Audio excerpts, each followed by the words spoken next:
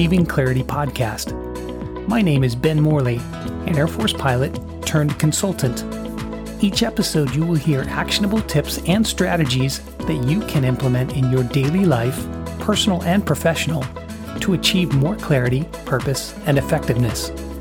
Thanks for spending some time with me today. Now let's jump in to your daily dose of practical clarity training. Hello, everyone, and welcome to the Achieving Clarity podcast with me, Ben Morley. I hope this finds you doing well. Today, we're going to be talking about the difference between better and best. Best is not a permanent state. Better is. You should not be looking for best. Do not settle for best. Do not get around things that claim to be best. Surround yourself with better. What I mean by this is there becomes this default assumption that there is no more growth to be had when we decide that our current situation is best. We are the best, I am the best, I am doing the best, this is the best, etc. Best is not a permanent state. It only lasts until someone else comes along with something better, and they always do. Organizations historically that decided that they were the best, whether that was having the best idea or the best product in the market, tended to settle into that space, got comfortable, and are no longer here. Best is an ego word. Better is a humble word. Best gives a false win. When we use the word best, it suggests this hollow victory that actually is not authentic. When we live in the realm of better, when we are trying to do better and be better, it always leaves room for improvement when the people living in the metaphorical best campground think there is not any. How can I do better? How can I read something, listen to something, watch something, go somewhere that is going to make me better, even if it is a small incremental improvement over where I just was? It is going to serve you better to have a philosophy that being better is going to be better than being the best. We can do better beats, quote, we are the best any day, all day. So do not look for being best and do not buy into the illusion that this is the best you can be, or this is the best you can do a thing, an activity, a project, or that these are the best people we can be involved with, etc. The philosophy and adoption of better is going to leave you room to always find a little extra margin of improvement, a little extra thinking, a little extra addition that you would not have had if you chose to settle into best. Now, perhaps for that moment, for that particular activity, your performance was indeed the best you were able to do that day. That was the best effort you had in you to put forth in delivering that speech, for running that race, for accomplishing that task, based on your intellectual, physical, or emotional capacity at that time. For example, if we consider that speech we gave back in high school, we can understand that was the best we could do at that time, but now I understand how I can do better were I to do it again. But realize that was a snapshot in time, not a permanent state.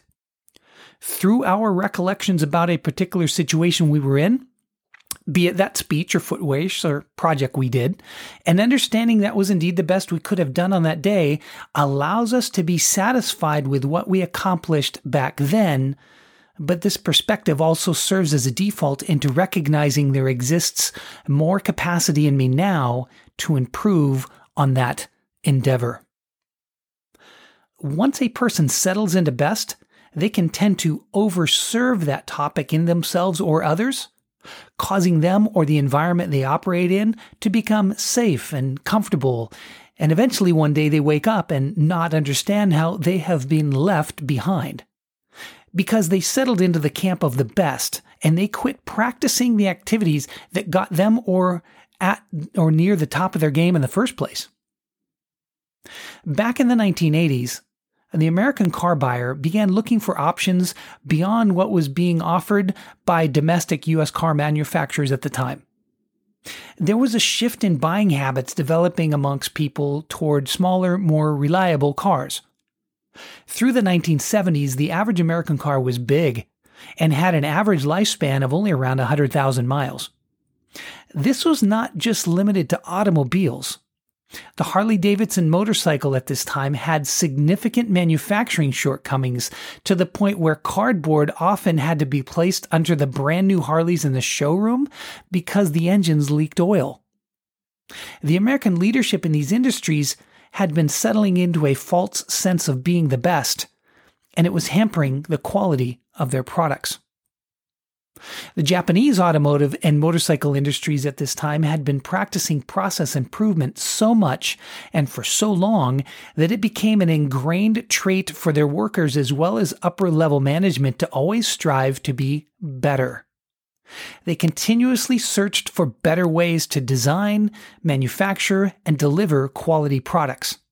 So, as their cars and motorcycles began arriving in greater numbers to American showrooms, their quality products met the needs and desires of the American buyer, leading to the almost domination of the U.S. automotive and motorcycle markets during this time frame, catching the U.S. automotive and motorcycle industry on their back foot, requiring them to realize that, no, they were not the best after all. As an Air Force pilot, I do not think I ever saw a colleague consider themselves the best. Whether that be the best overall pilot, or the best instructor, or the best air refueling pilot, best loadmaster, etc.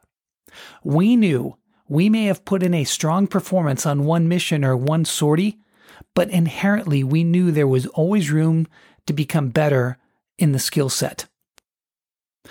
Preemptively stating you are the best or that you plan to be the best in a certain endeavor can also prove to have a nasty backlash. When I was in my Air Force pilot training days, I was with my classmates a couple of weeks before our formal class start date, when one student among us proclaimed to a group of us that he intended to graduate number one in our class and be the best pilot. Seeing as we had not even begun the program yet, this was a foolhardy, braggart-type move. He wound up being eliminated from the program. Where have you realized you really did give it your best effort in some past performance at that time, but you have now become better in the endeavor? Where are you continuing to strive to be better today? Have you witnessed companies or people fall into the trap of best and realized that instead they should be focusing on being better rather than assuming they are the best? You do not want to settle for best. You want to be committed to better. Better than you were this time last year, a better version of yourself, doing what you are doing better, leading better, being a better human. Best is not what we are after. Better is. I hope this has been of some help to you, and as always, my best, I mean my better, to you. Thank you for listening to the Achieving Clarity podcast. We hope you liked it. To hear more tools and strategies to help you in your personal and professional life, subscribe to our podcast. Thank you again.